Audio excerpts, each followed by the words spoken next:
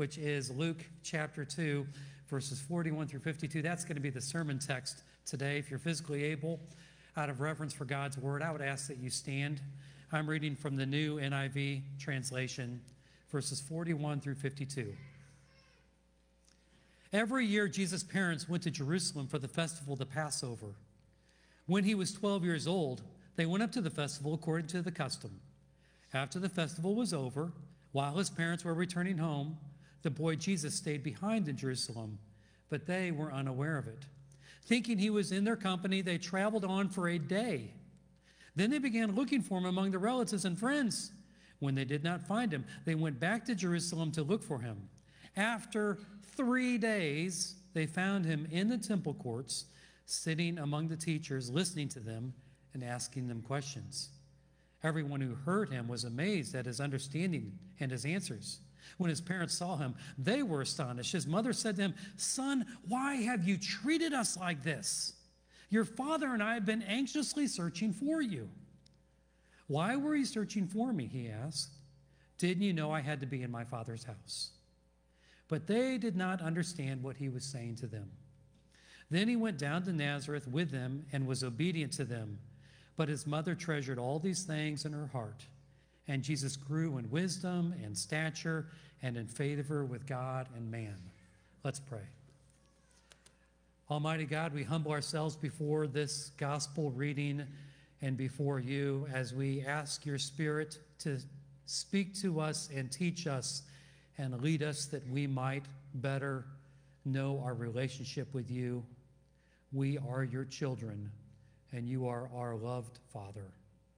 To those ends we pray in the name of Jesus Christ. Amen. Please be seated.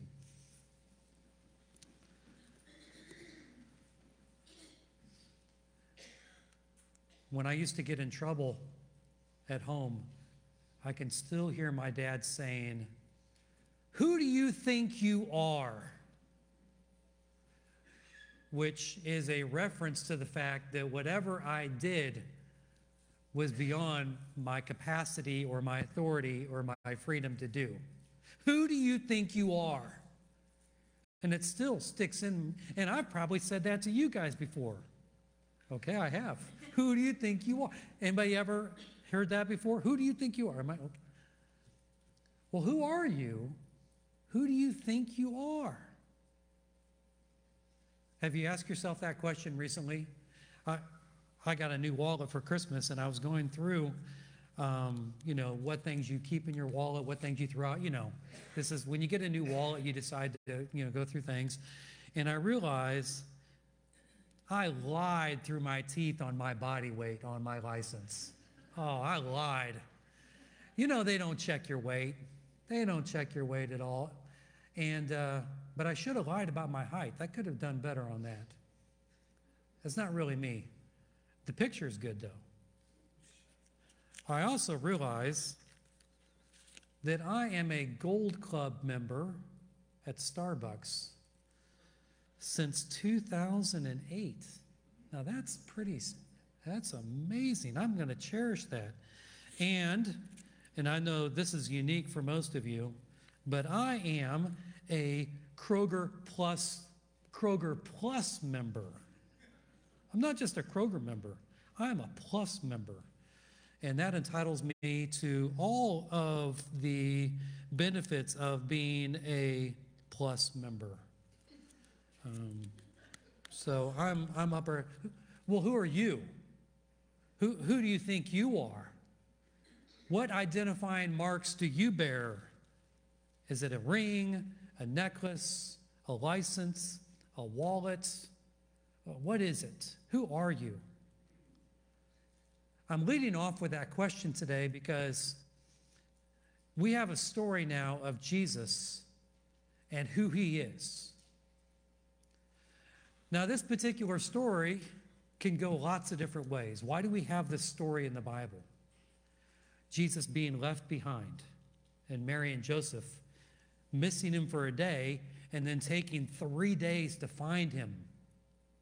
And then confronting him and saying, "Where have you been? Your father and I have been looking for you." Now, some people think that the story is in here to talk about how inept his parents were. I mean, can you leave a kid behind? Can you imagine such a thing? Pat Mueller's husband, Lloyd, left her at a Cracker Barrel. What state was that, Pat? Tennessee. Left her at a Cracker Barrel at Tennessee, loaded up Pat's mom, and I don't know how many hours down the road he was before he realized that his wife wasn't in the car. We would never let Pat or Lloyd really forget about that Cracker Barrel incident. He said he pulled up, and there she was sitting on the rocking chair in the front porch, waiting for him.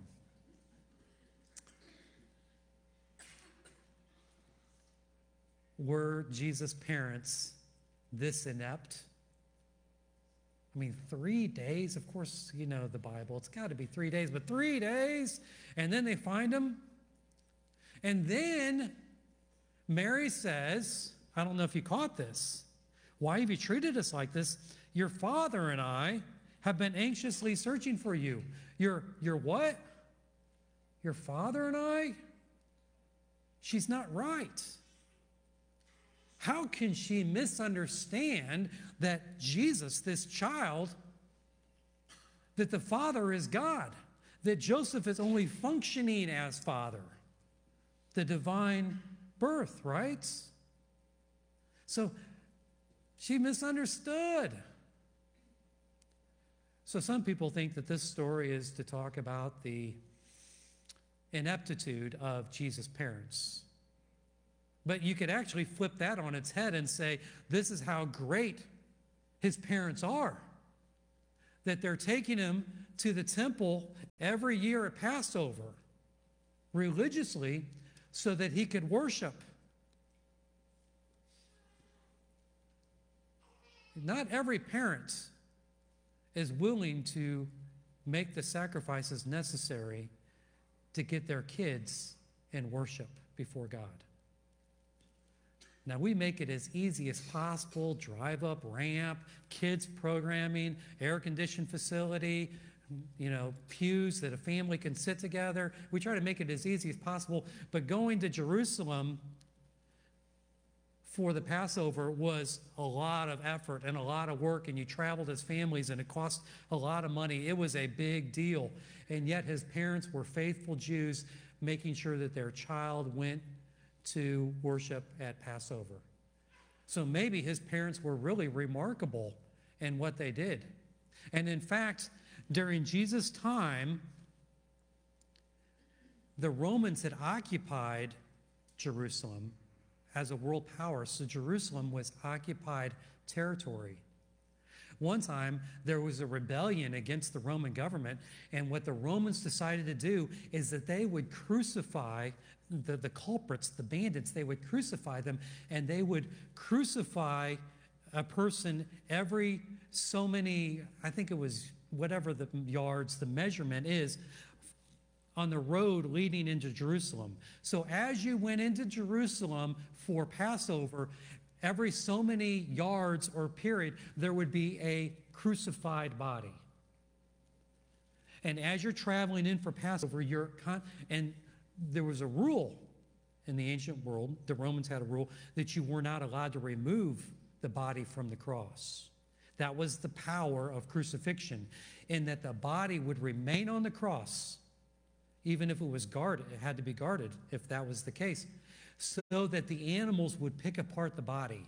So as you walk by, you would see bodies on crosses in various degrees of decomposition. And that was to serve as a reminder to the Jewish people, don't mess with the Roman Empire.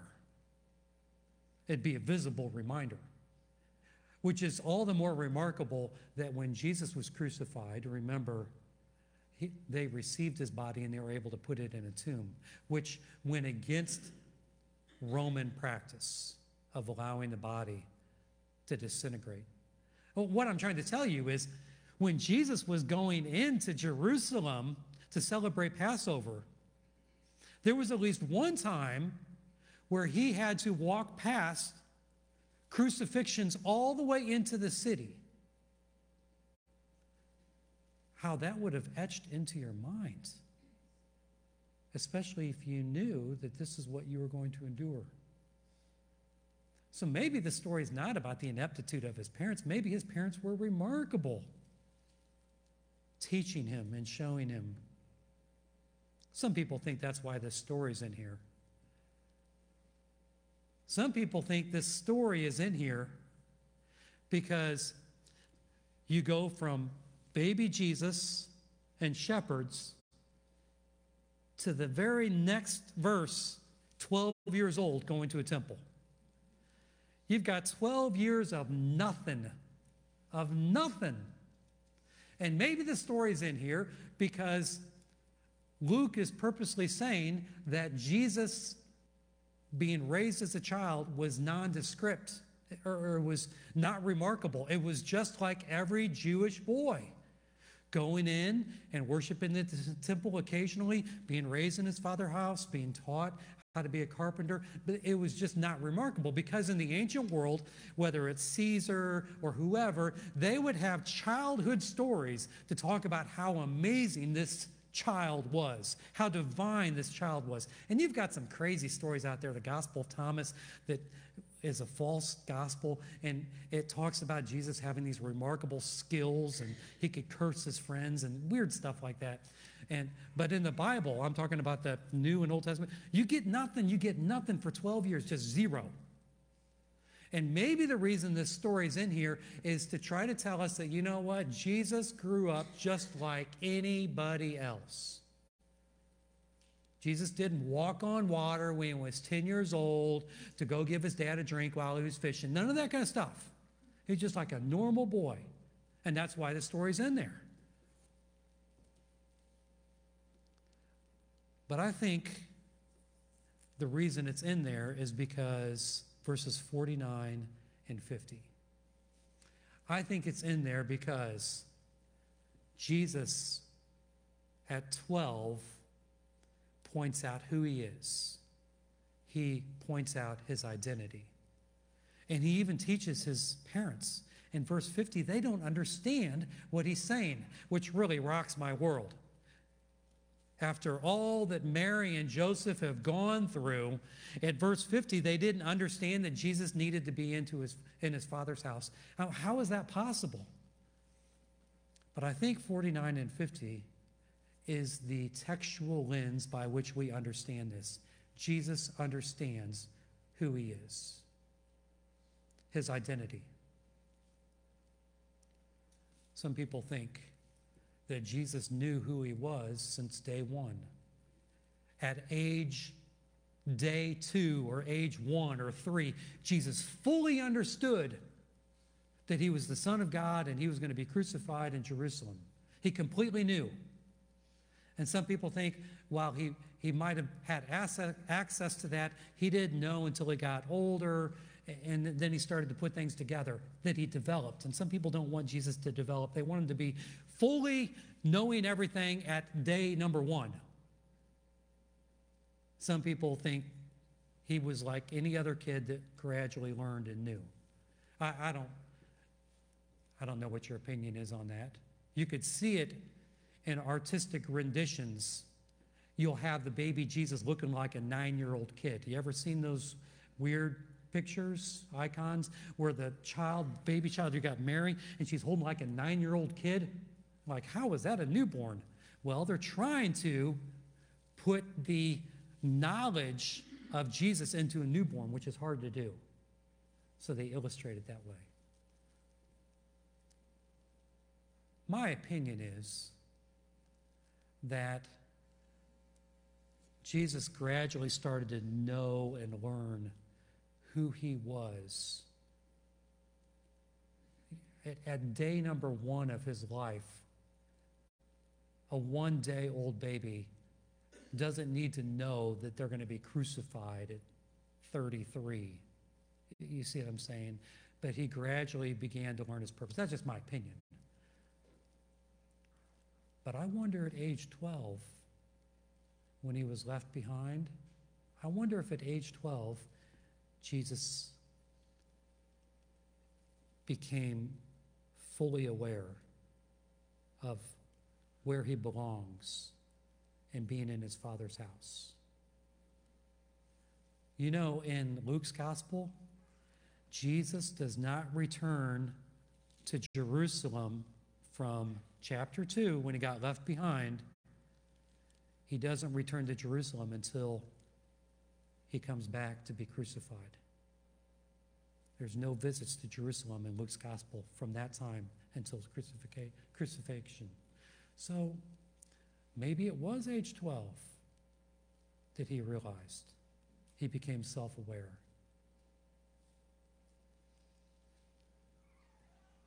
We live in a culture today that's talking about being self-aware, or what do you identify as, right? What do you identify as? Listen to what Jesus identified as. Didn't you know that I needed to be in my Father's house? Jesus identified as God's Son. That's what happens at age 12, and I think that is so crucial, because listen to what I'm saying. This is so important. You and I ought to identify as Christ's child as well. We are God's child. That is the most important relationship in your life, is your relationship with God. Some people knew that at age 6. Some people knew that at age 12 or 19. I don't know. Some of you maybe are still asking yourself what God's will is for your life. But I want to tell you, the truth is, you are God's child. You are created to have a relationship with God. And this morning, I want to awaken you to that relationship. I want to awaken you to that relationship for which you are created. Turn, if you would, to Romans chapter 8, verse 15. Romans chapter 8, verse 15.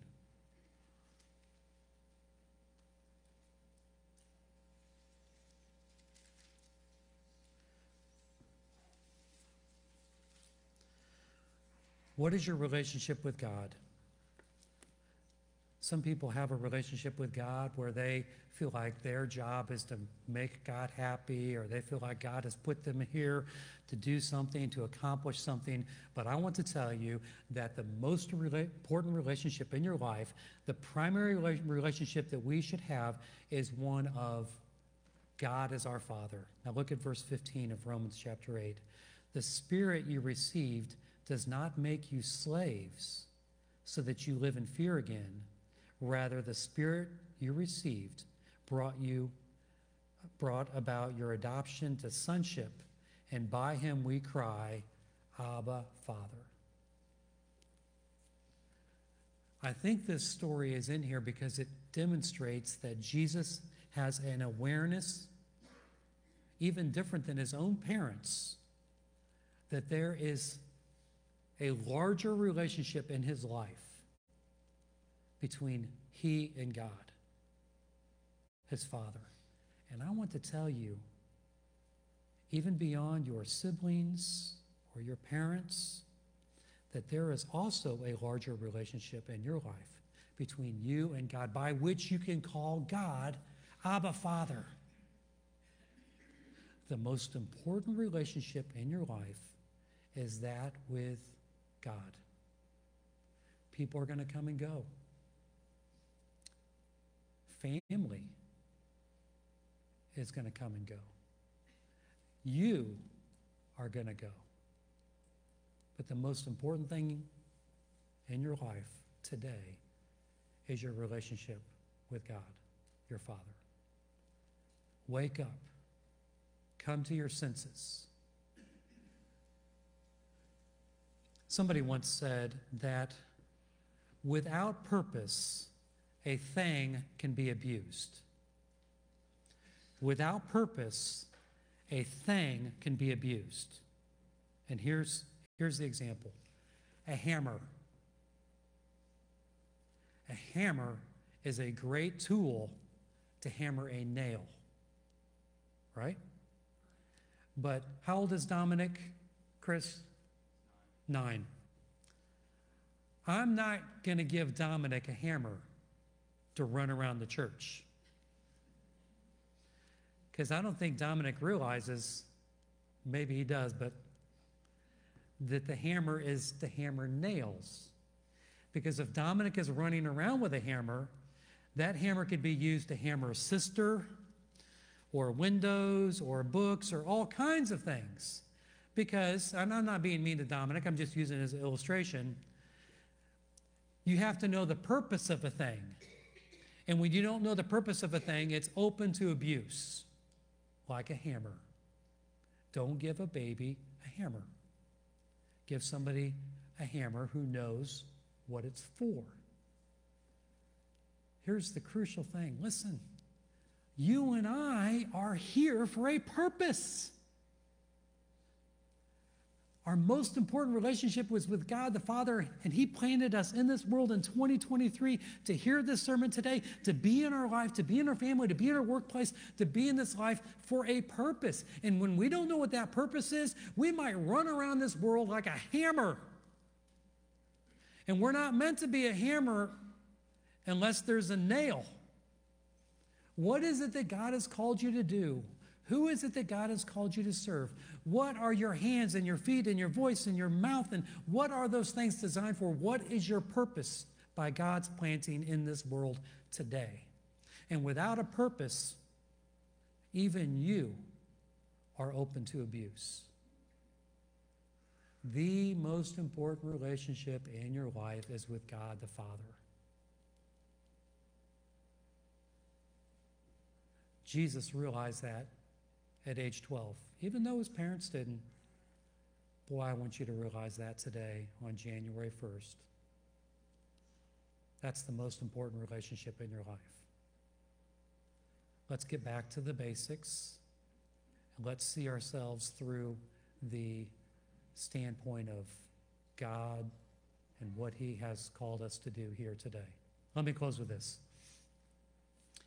Another identifying mark for me is my wedding ring.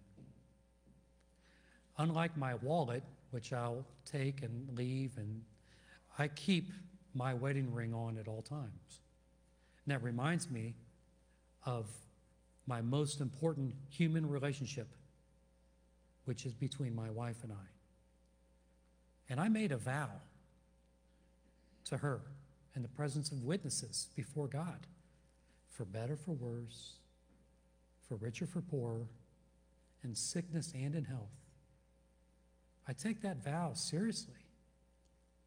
Doesn't matter what I think. The vow transcends my emotions on the given day.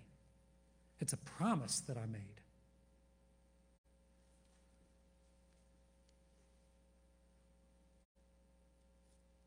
But my relationship with God transcends even that. It transcends even that. Because the most important relationship in your life is between you and God. And if I'm willing to give Gail better, worse, richer, poorer, sickness and health, because we're all going to be sick someday, then how much more am I willing to give God? Everything. Absolutely everything. January 1st, 2023. Let's recognize who we are. Who do you think you are? I'm God's child. I'm God's child. We're God's child. Let's pray.